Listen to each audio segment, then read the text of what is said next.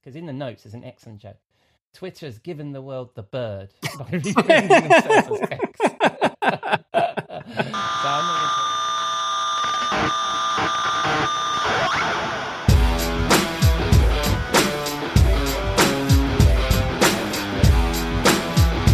Hello and welcome to episode 179, the Rockstar CMO effing marketing podcast. It's Saturday the 12th of August. I hope you are well, you've had a great week, and you are staying as sane as you feel you need to be.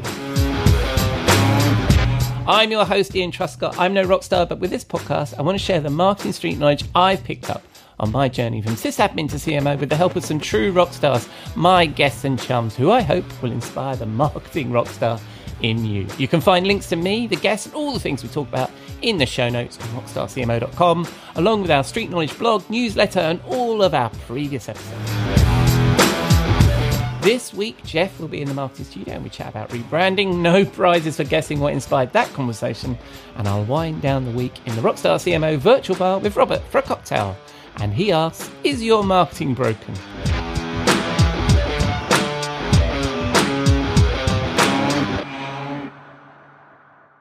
But first, we need to pay the bar tab. I'll be back in a moment. We'll be right back. We'll be right back. You may know you're listening to this show along the Marketing Podcast Network, but did you know there are other great shows on MPN to help your business? Christy Heiler hosts a fantastic podcast called Own It. Christy, tell us more about the show. Own It is all about celebrating women and non-binary advertising agency owners. We talk about buying out of the Boys Club of Advertising because less than 1% of ad agencies are owned by women. And where can people subscribe? You can find the podcast at untilyouownit.com. We're also on the Marketing Podcast Network at marketingpodcast.net. And of course, you can subscribe wherever you get your podcasts. You heard her. Go subscribe.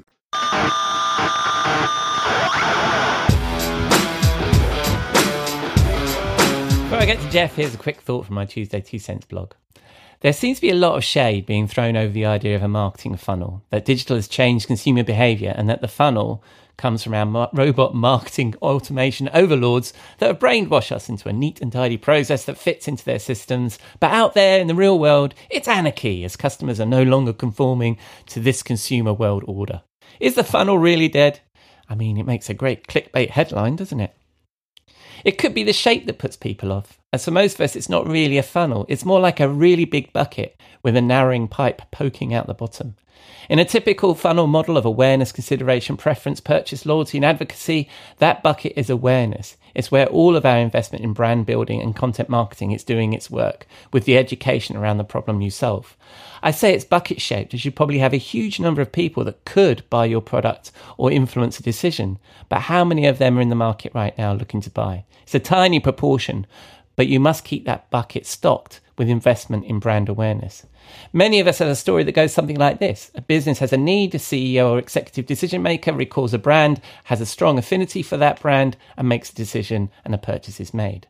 I have one of those stories myself. A few years ago, I was advising a CEO of a small company. They needed a marketing automation solution. I gave them a range of choices fitting their needs.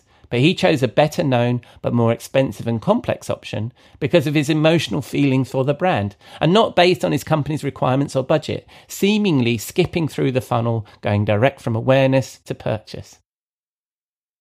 Personally, I think these stories don't argue against the funnel, but demonstrate how important it is to have as many people in the bucket at the top engage with the brand for the moment they are ready to buy. If they have a strong brand affinity, the funnel isn't something to push someone down, but a water slide. They slide down without any friction, and the consideration and preference steps flash by in a blur. My argument is that the funnel was there and the CEO didn't skip those funnel stages. They happened very quickly. The CEO was an intelligent man. While he was in the awareness bucket, he'd clearly considered when he would have a business ready for marketing automation, and through some research had considered a preference maybe a long time before he would appear in a sales funnel, as he was not ready to buy. And let's face it, most B2B buying processes don't feature a benevolent executive like my example. A decision maker who reads your name in an in-flight magazine, reads a cool post on LinkedIn and says, get me these guys. There are normally a bunch of people in that bucket we need to encourage down the water slide to our way of thinking. We need to keep as many potential buyers in the bucket as we can, ready to slide down that water slide when the time is right. And that's not something that will show up in our short-term tactical MQL, SQL, and opportunity machine. I'm not really sure where these rants are going to go every week, but I seem to have wound up with the conclusion that the funnel is not dead. But with a strong brand, it's a big bucket with a water slide, at least in my mind.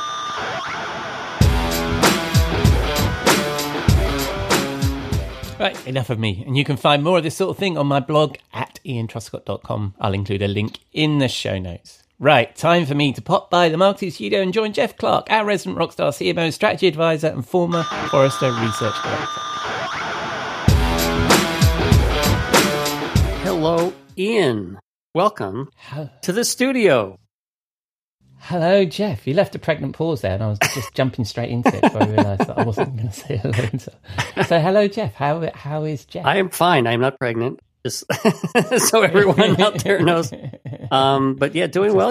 For the most part, enjoying summer. So yeah. Yes, it's we're just about, because I work mainly with a Dutch organisation, and everybody is on holiday.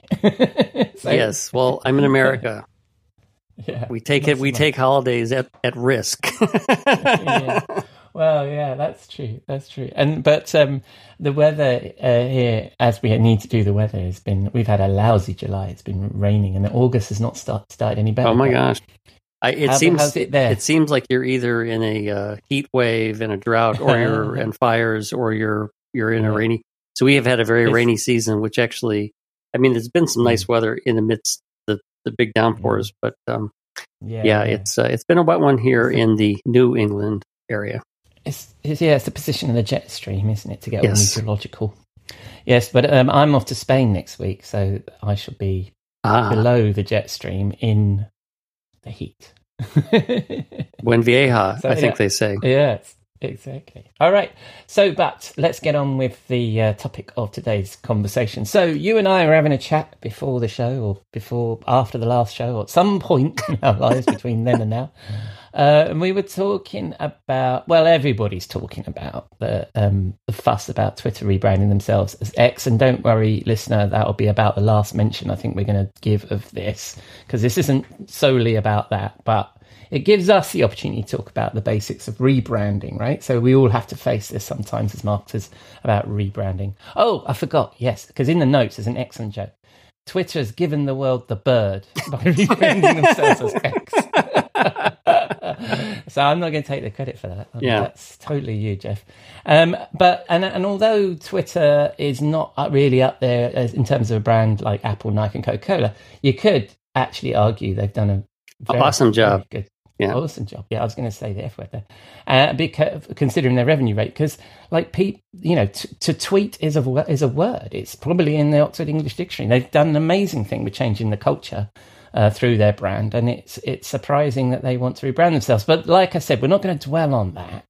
There is always a point in which a CMO or marketing leader needs to think about the corporate brand and whether they should change. What say you, Jeff? Well, it's interesting because almost every CMO I have worked with has come into the job with the idea of rebranding on their head, and it's like a given, isn't it? It is like a rebrand and a new website. That's right, exactly. And so let's be clear about what rebranding is, because it's really about reestablishing, the brand in the eyes of the consumers. As you expand products or get into new markets and stuff like that, it's kind of like, you're assuming that you're beginning with something, and the buying audience knows you. And I often say, a brand it's like an equation. Brand is a name and a logo plus an attribute. So like Twitter, a little bird, and it's the public square. And so, when you're getting into rebranding, then you got to think about, what are you trying to change?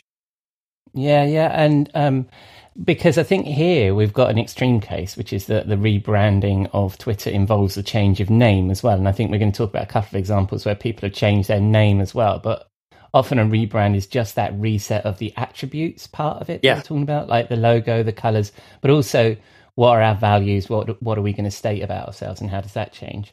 And the nice thing is, because you know how I, as the host of this podcast, love to have 5 effing steps for everything you give me, is what are the 5 steps, Jeff, for that you would recommend for somebody who's looking at a rebrand? Yes, and I didn't necessarily whittle this down from 6 or boost it up from 4. So 5 kind of seemed to work for me. So the first one is to know, as a CMO or a marketer, is to know when to apply the brakes and understand that there are some really good reasons not to rebrand. So I'll emphasize not to rebrand. So oftentimes marketers, they want to change things because they're bored. It's like, I don't know, I've been dealing with these colors and these logos, and can't we do something a little snazzier or whatever? Pink is the in color with Barbie, so now let's go pink. Another reason is the ego of either the CEO or the CMO, which may be an Elon Musk issue. Elon again. In the long run, he may be onto something, but short term, everyone assumes just because he likes X. And you don't want to rebrand necessarily because you're covering up from a crisis. And the one thing that really popped into my mind is because a client I work with is very tied in to Kaseya, the cybersecurity solutions company, and they had a big event back in the summer of 2021 that just did a lot of damage to their managed service providers, who are kind of like their key customers, but also the customers' customers. And rather than do anything to change the brand, they just kind of doubled down on how they work with clients and obviously upgrading products, updating things, I've observed the effort they've made to, let's say, we're still Kaseya and we still do what we do, we still bring the same value, but we are making sure that you are successful as both our MSP customer and the customer's customer. I think that's interesting because the first 2 are fairly obvious, right? Which is, and it's almost smacks of the thing that you mentioned at the very beginning, which is new CMO comes in, item 1, rebrand. And similarly with what you were saying there about the CEO, CMO ego, that they're just, they want to do it and it may not be the right in the long run. But this covering up the crisis there, I'm trying to think of an example, and I should have done that ahead of the show, is there have been examples though, haven't there, where a brand has just pivoted and dropped their old brand because of something terrible that's happened and then re-emerged Phoenix from the ashes, right? So it's not... It's that I think that would be an interesting thing to sort of explore a bit more. But I agree with you that if that's the sole reason for doing your rebrand, then you should think it through a little bit. And there are great cases, as you say, where people have actually restored their brand from after something like that. Yes, we probably have an episode on brand restoration. Yeah, that's true. That's an obscure topic, and we need to take the listeners on that journey. I think. So your first step is, should we be doing it? Yep. And know when to apply the brakes, right? Yep. So what's your second step? Second one is as I put it, research. It's like saying, real estate's all about location. And the place you really need to start, because if you're trying to determine what it is what elements of your brand do need to change, then you need to do the research. So, what do customers think of your existing brand? Are your preference scores high? Are there positive associations as opposed to negative? If you're going after potential new customers, what do they think of your existing brand? Sometimes being, somebody who's known for one type of offering is going to have a hard time getting into a market, with a new offering. So, you got to be doing the research to understand the impression that you have in the markets you're trying to get into or you're still existing in. And one note is to have your branding, your messaging guidelines handy. It's like, could somebody dig those up so that we can look at them? Yeah. So as we do the research, we can kind of refer back and to say, oh, okay, yeah. There are certain aspects about our mission, our vision, our value proposition, are the attributes we want to project that are not working, and therefore now we can kind of hone into what we want to change. Yeah, I think that's really interesting because, I mean, we give everything we talk about on this show. We talk about research and data and making sure so this stuff, I mean, the listeners, you're probably bored of hearing this from us, but that last one I think is interesting because it's sometimes it's indicative of you've lost the way with your existing brand because you either didn't keep your branding and messaging guidelines either front of center in what you were doing, so you've wandered off your existing brand anyway. Exactly. The other one is that they didn't keep pace with what you want to do, so there could have been an evolution. And it's funny because I was chatting to an advisory client today, and it's like they were preparing a brief for a rebrand, and I'm like, did you take a look at the work we did around who you guys are, what brand archetype you are, and all this? Oh, yeah, we did all that, didn't we? Yes. So there's often in the business a piece of work that's happened or some corporate knowledge that you need to leverage in this, don't you? Yeah, absolutely. Yeah. The other thing I was thinking about is, and I don't want to dwell on it because otherwise we're not going to get to all your 5, but one of the things I'd like to interject in some of the things we're talking about here is about acquisitions, because that's very much part of my day job. So I think what I've heard, and you and I have been through acquisitions together, and also I've been acquired and I've been an acquirer and currently am an acquirer more often than not, is that everybody thinks that their brand has brand value and equity, right? So when you go acquire a company, there's that sensitive conversation, and that comes through research, is understanding what is the value of the brand of the thing you've just acquired. So I think that's interesting. Yep. And we'll come back to we'll that. Talk about, yeah, we will. All right. So that's your second one. So do your research. What's your third one? So who are we trying to impress? So your research should, help you determine, can you confirm the importance of certain persona that, you've been focused on in the past? Are you identifying new persona? So when you determine that those, market segments and the personas that you need to convince of your brand value, then the research should help you. Again, this is kind of like stepping forward and then stepping back. Let's go back to the research and say, who is it that we actually need to be making the impression of and changing their perception? And so that would help us understand, again, what do we need to change? So, it's really, that would be the driver of the rebranding process. We either have you mentioned the new market. So we're getting into a new market, or we have we've acquired somebody that gets us into a market. So who in those markets, who are the buyers and stuff, and what do they think of our current brand, and how do we change that? And one of the examples that I thought of, which was a guest that you had a little while ago, but a fellow from Episerver, which when they acquired the company Optimizely, they decided to adopt the Optimizely brand. Yeah. Now, those of us who are familiar with web content management market would know Episerver, but a lot of people outside that would not necessarily. A lot of people in the United States may not know that. And Optimizely, when you're thinking about, when they were thinking, as I remember the discussion about the new markets they were going to go after, that's where they said, you know what, Optimizely, as we research and understand the brand attributes of that, that's actually a better name for us to have than our historic, even though we, the Episerver, were the acquirer. Yeah, absolutely. And it was a couple of guests actually who mentioned that on the show.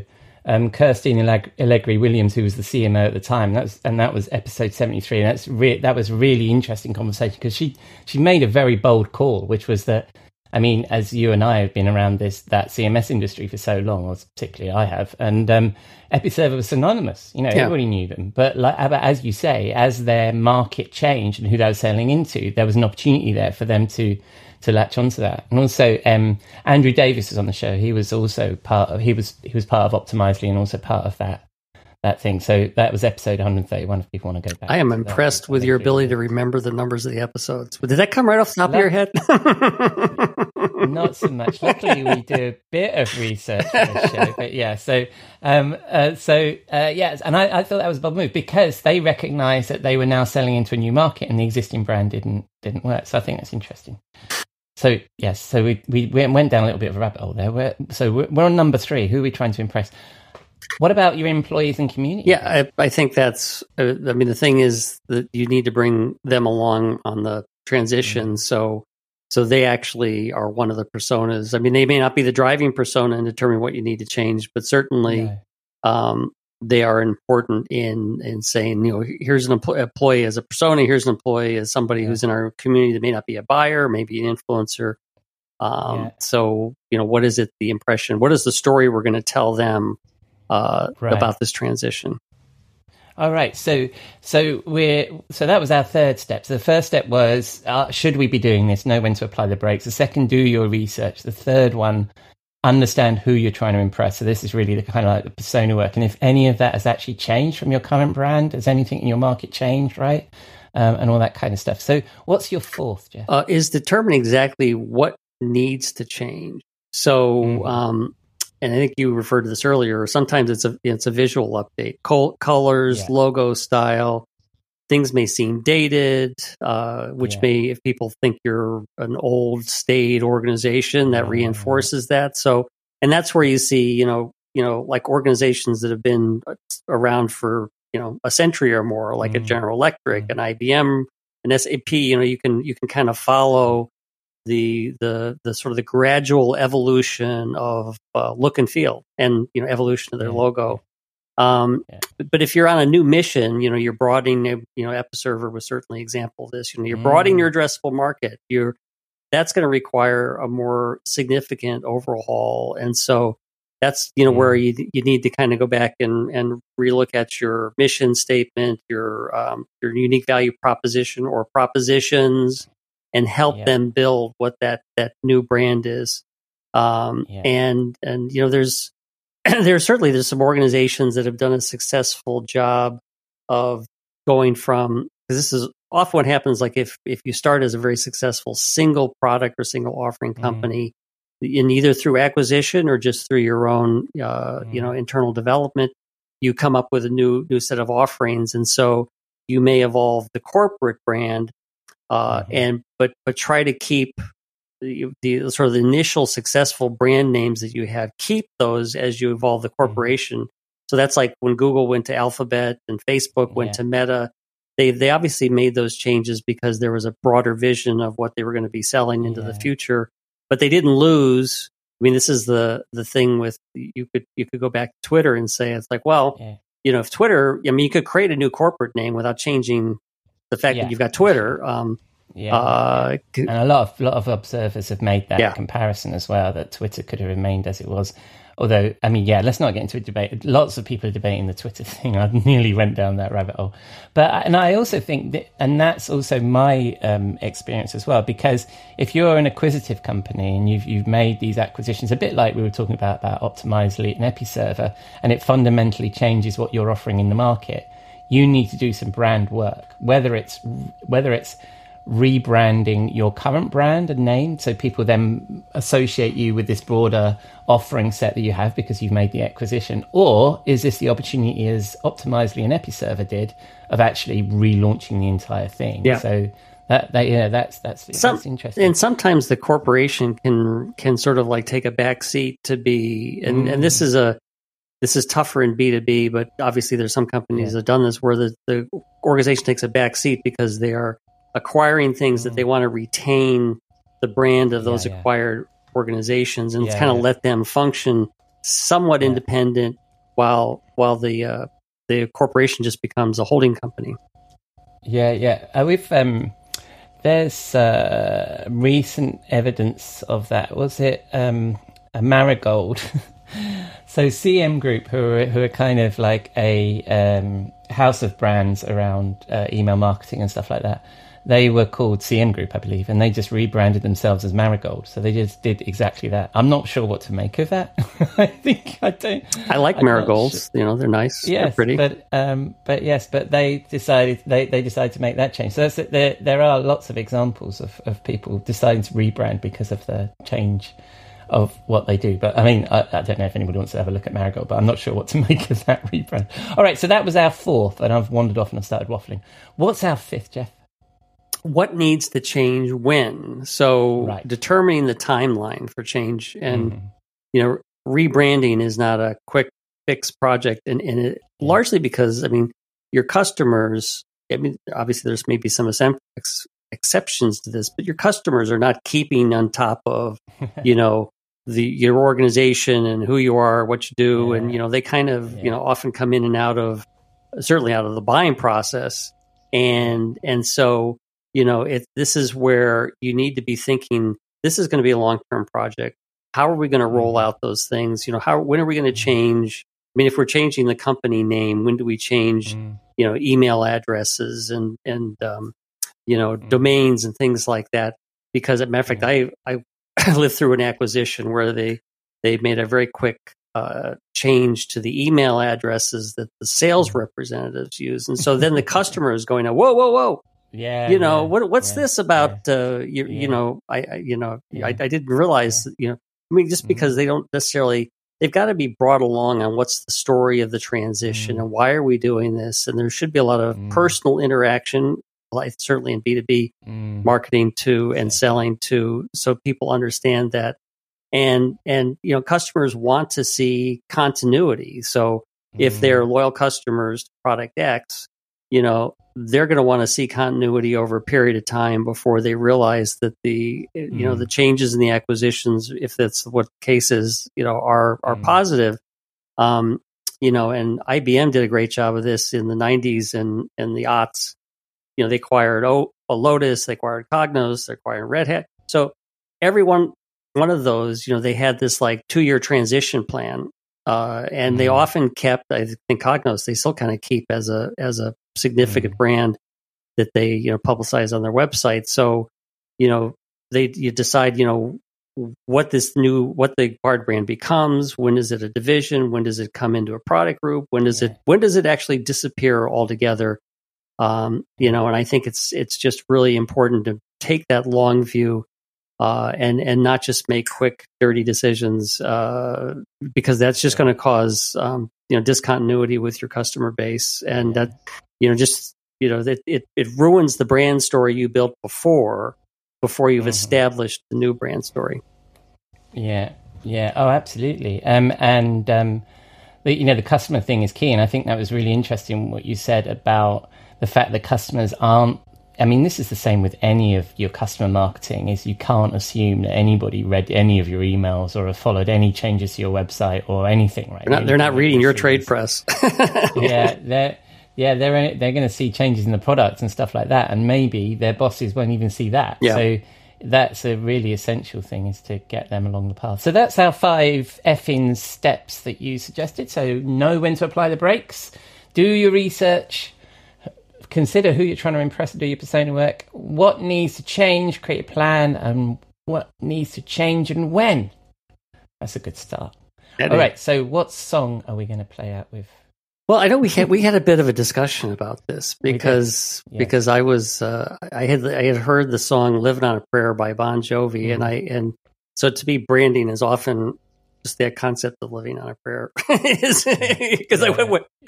you're praying that things are actually working. But the phrase "hold on to what we got" just kind of spoke to me. Yes. But I also offered up to you, which I think you may take me up on, as "Changes" by Tupac Shakur from 1988. 98, sorry.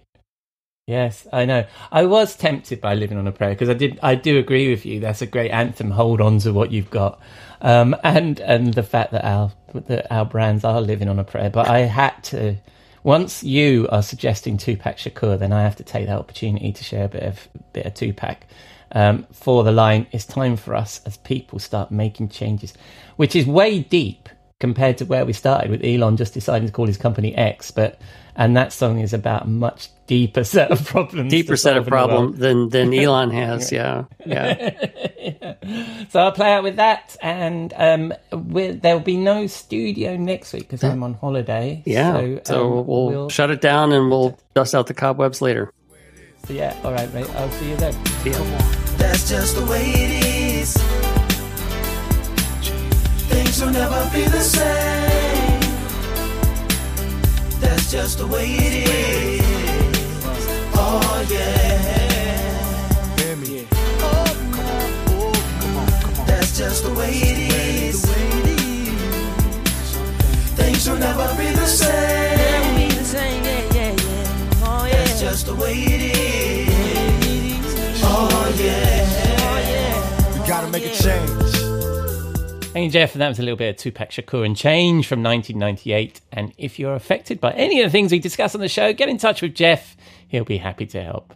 Right, it's that time of the week to wind down in the Rockstar CMO virtual bar and join my friend and content marketing guru, Robert Rose, Chief Troublemaker at the Content Advisory, for a cocktail and a marketing call. Monday, happy days. Tuesday, Wednesday, happy days. Thursday, Friday, happy Vivian Roberts, what are you drinking? Oh, hello, my friend. Wow, it's we have quite the scene in here. It's right out of the 1950s, like a sock hop. It looks like you're doing here or something. This is really cool. I see. It's like you've walked into an episode of Happy Days or something here with Elvis impersonators, and you've got the whole leather and the pompadour hair and the 50s music. It's really quite something. It's amazing how you change the scene of this bar like every 2 weeks. Absolutely, you've got to keep with time to keep it fresh for the cool kids, right? And that's right. You say Happy Days. I'm thinking Grease. Grease, yeah. I mean, it's all in here, right? You know, you expect John Travolta to come in here and start singing a little bit. That would be good. You just missed it. Yeah, I did. Okay, well, I'll let these crazy kids do their doo-wop-in or whatever they did back then, and to die down a little bit, and we'll enjoy a bit of that. The music they're playing on the jukebox. Yeah. Well, we've got a fun drink. We've got a fun drink for the bar this week. You know, and it's basically, when we look at it, it's another summer sort of refreshing drink to sort of go with that hot sort of idea that's not going on in London at the moment, which is we call it a sparkling Campari orange. Very festive, very refreshing, very easy to mix here, and it's of course very bright orange as it works out. So it's lovely. So now you have to like Campari. If you don't like Campari, this is not going to work very well. But because Campari is the main ingredient here, so basically you take in a glass, fill it with ice, put in really as much Campari as you like. You know, typically 1 part. But if you're feeling like you want to day drink a little, you go with a little more. And then you add, of course, 2 parts of orange juice, so freshly squeezed is good. I go without the pulp. Anytime you can get orange juice without the pulp in a cocktail is better, I think. Yeah. And then a little sparkling water, not tonic this time, but sparkling water. And then you mix all that together and you have a very, very lovely summer drink to sit out by the pool. Nice. That sounds lovely. Well, I shall, as I do every week, attempt to make that very drink using only the ingredients on my desktop bar. I'm starting off well because you did mention plenty of ice, so I'm good with the ice. I then fall away a little bit because then I obviously have only the most English of Camparis, which we both know is Hendrick's Gin. Of course. And I shall sling some of that into that glass. Ooh. That's a good shot. And then you said sparkling water. And yes, definitely you want sparkling water in this, not tonic. But I suspect you have one of those things and not the other. You're quite right, my friend. And as we both know, the most English of oranges is, of course, the cucumber. And the lovely people over at Fever Tree have stuck some cucumber in some tonic water for me to slosh into this very glass. So let me give this a taste. I see what you mean, how refreshing it is, Robert. It's delicious. I'm not quite getting the orange colour, but I'm definitely getting I suspect you're not, yeah. I could drink one of these every week. And what are we calling that again? We were basically calling that the orange Campari. And it's just a really lovely. I mean, it's about as on the nose as you can get. It's orange Campari, right? Basically, I love it. All right, mate. So, when we are drinking these very refreshing drinks, where are we going to be taking them to? Well, I think we should probably again head to somewhere cooler. I was going to suggest somewhere north in Europe just to get out of the heat. Yes. But really, just anywhere north. So perhaps we get up into, let's lean into that. And I have on my bucket list, I have this trip to Iceland. And sort of, I mean, I've got the trip planned. My wife and I have looked at it. We want to go there. We want to see all the things. And so it feels like we could get up to Iceland and it would be like maybe less Icelandy, right? maybe kind of a little bit temperate, as it were. The other place we could go, which I hear, we could go all the way down to Antarctica, which this time of year, of course, is supposed to be winter-like, but apparently they're having quite the warm winter. So, we could also go down there and sit on the beach in Antarctica and take these orange fizzy drinks with us. I think we're only a few years away from being able to do that. I think it'll be like Malibu and Antarctica pretty soon. But that's a bit of a depressing thought.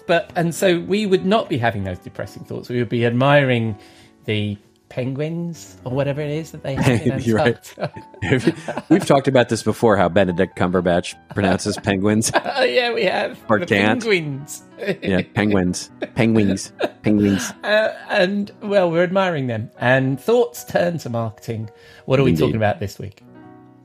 Well, we're going to talk about, whether or not marketing is broken or not. That's a good one. Yeah.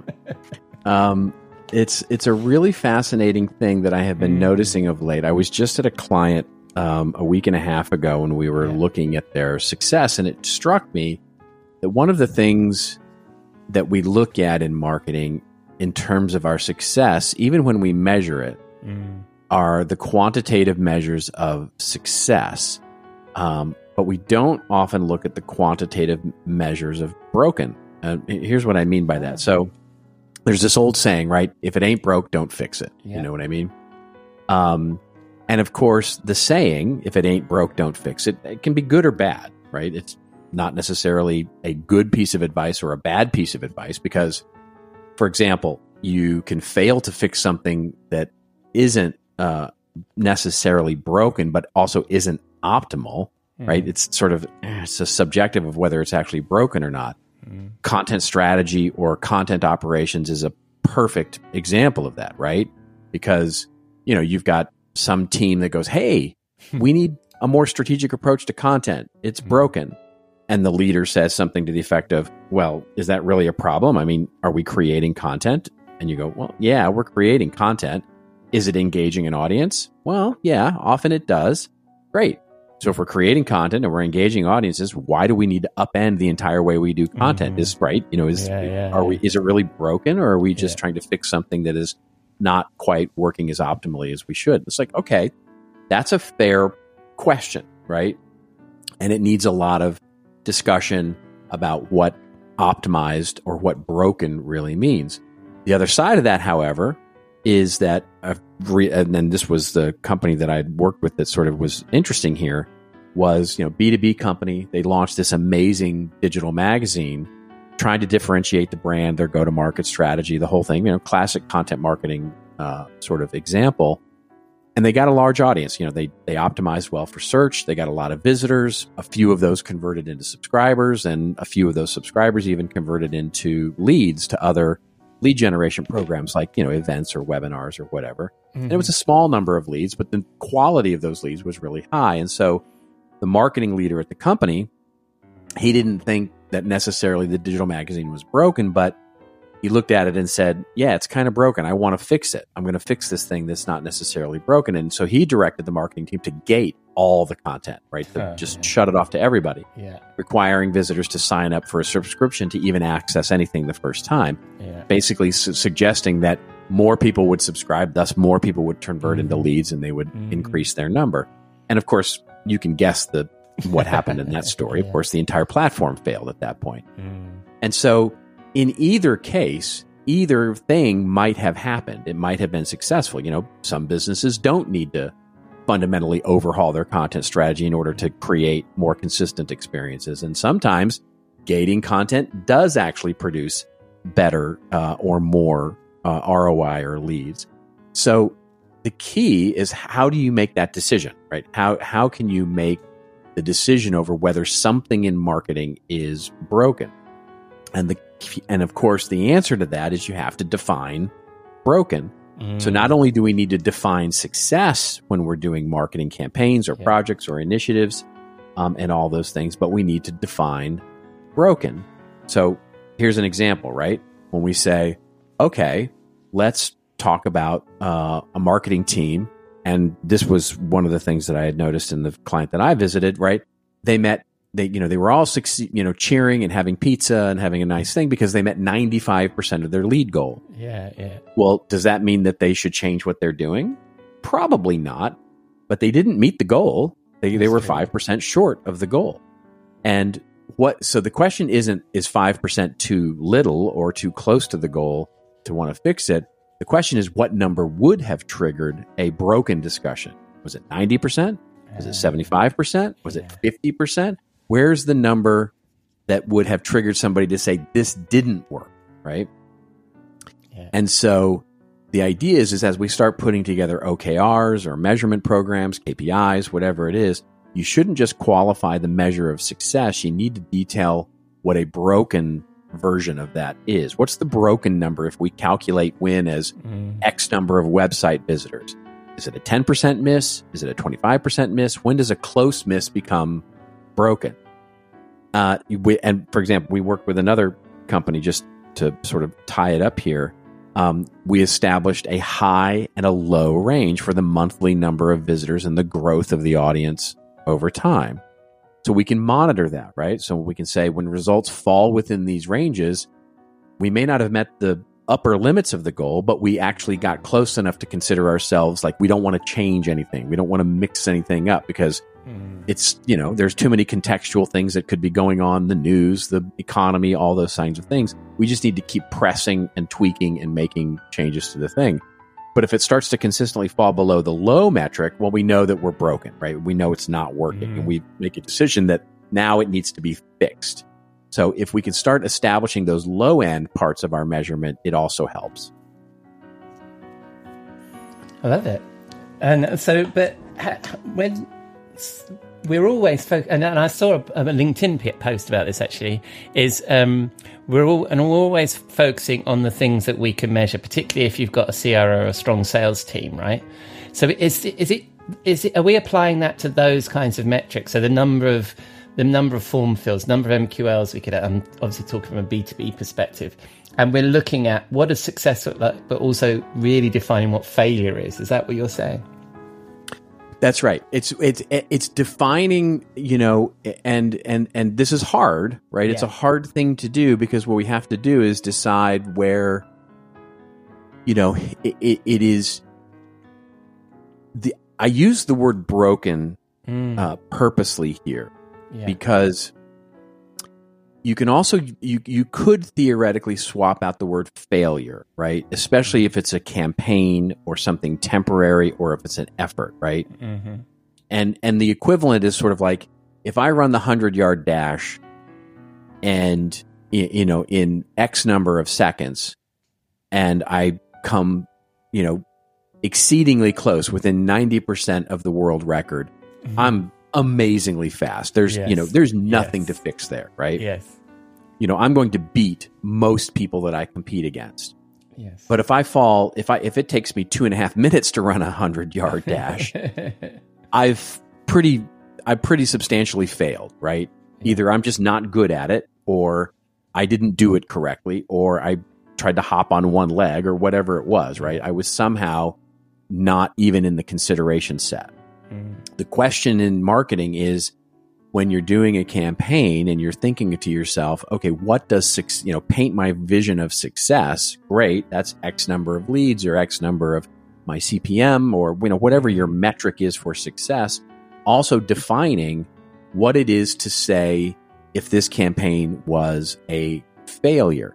Now, that's easy enough, right? Because you can say, okay, great. If it doesn't meet X percentage of goal, then the campaign will be considered a failure.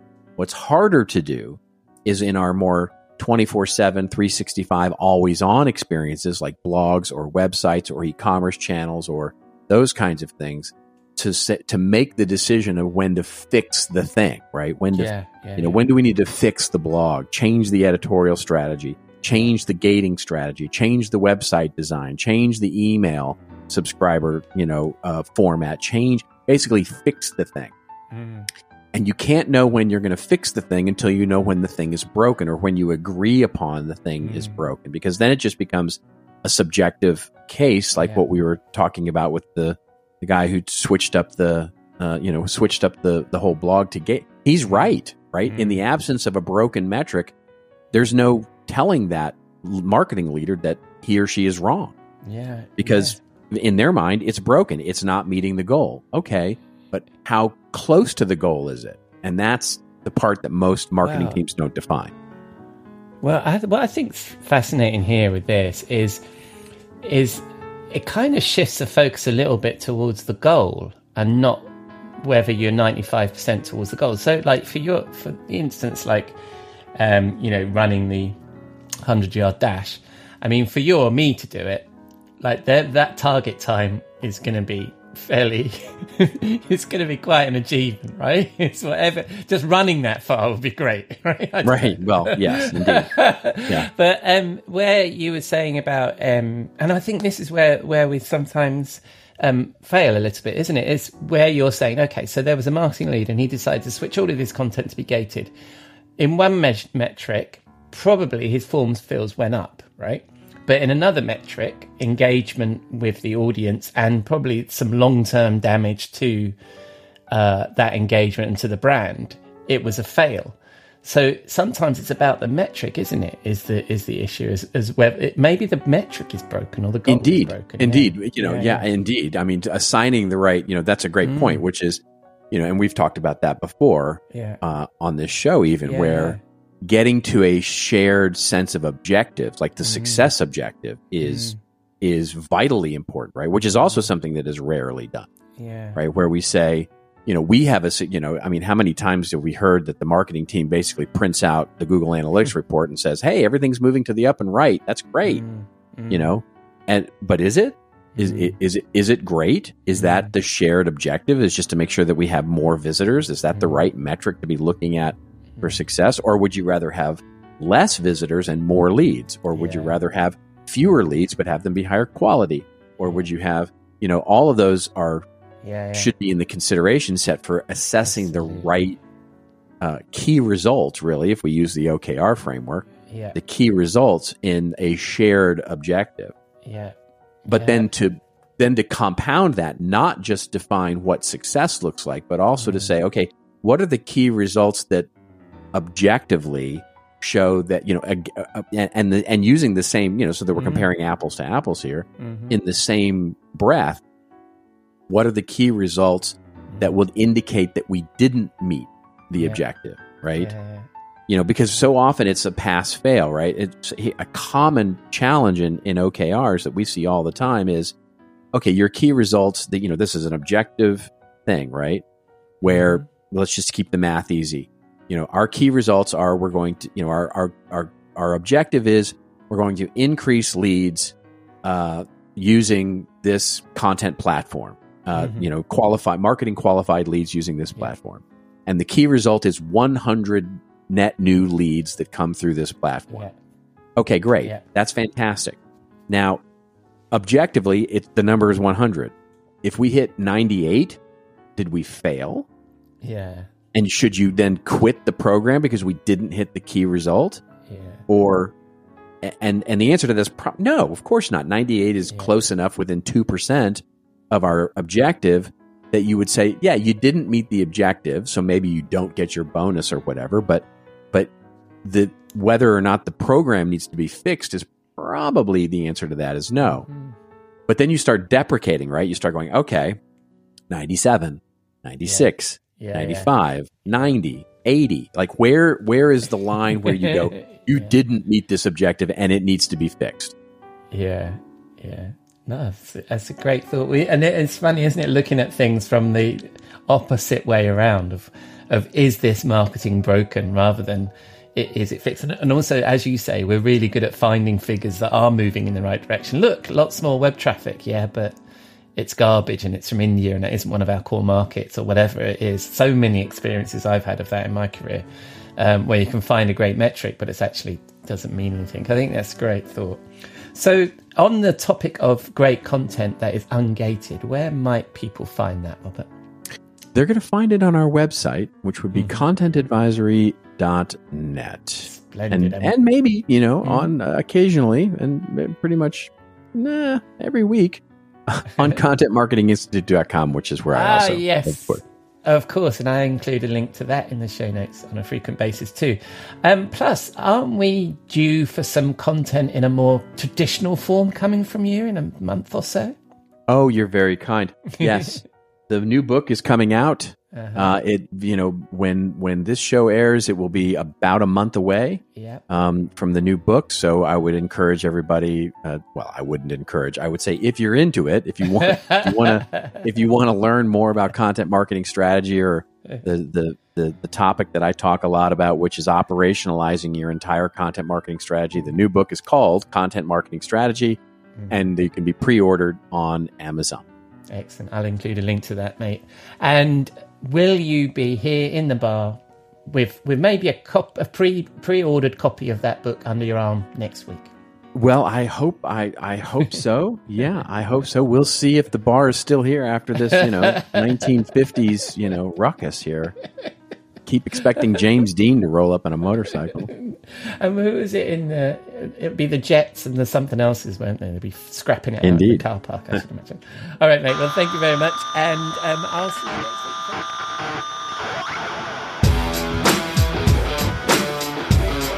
Thank you. And when we recorded that, I forgot I was on holiday next week. So he'll be back in 2 weeks' time. So that's a wrap on episode 179 of the Rockstar CMO effing marketing podcast. I've been your host, Ian Truscott. Thanks to Jeff and Robert for sharing their insights, and you can find all of our links and the things we discussed in the show notes on rockstarcmo.com, along with our blog, newsletter, and all of our previous episodes. And thank you for dropping a dime into your podcasting jukebox, selecting our track, and jiving along with us. Please let us know what you think via the socials, drop us a rating or review in your podcasting app, or just keep listening. I'm glad you're here. Next week, after 179 consecutive Saturdays doing this, I'm taking a break for a holiday. I might drop something in the feed, but in the meantime, I'll hope you again join us here in a couple of weeks' time on Rockstar CMO FM.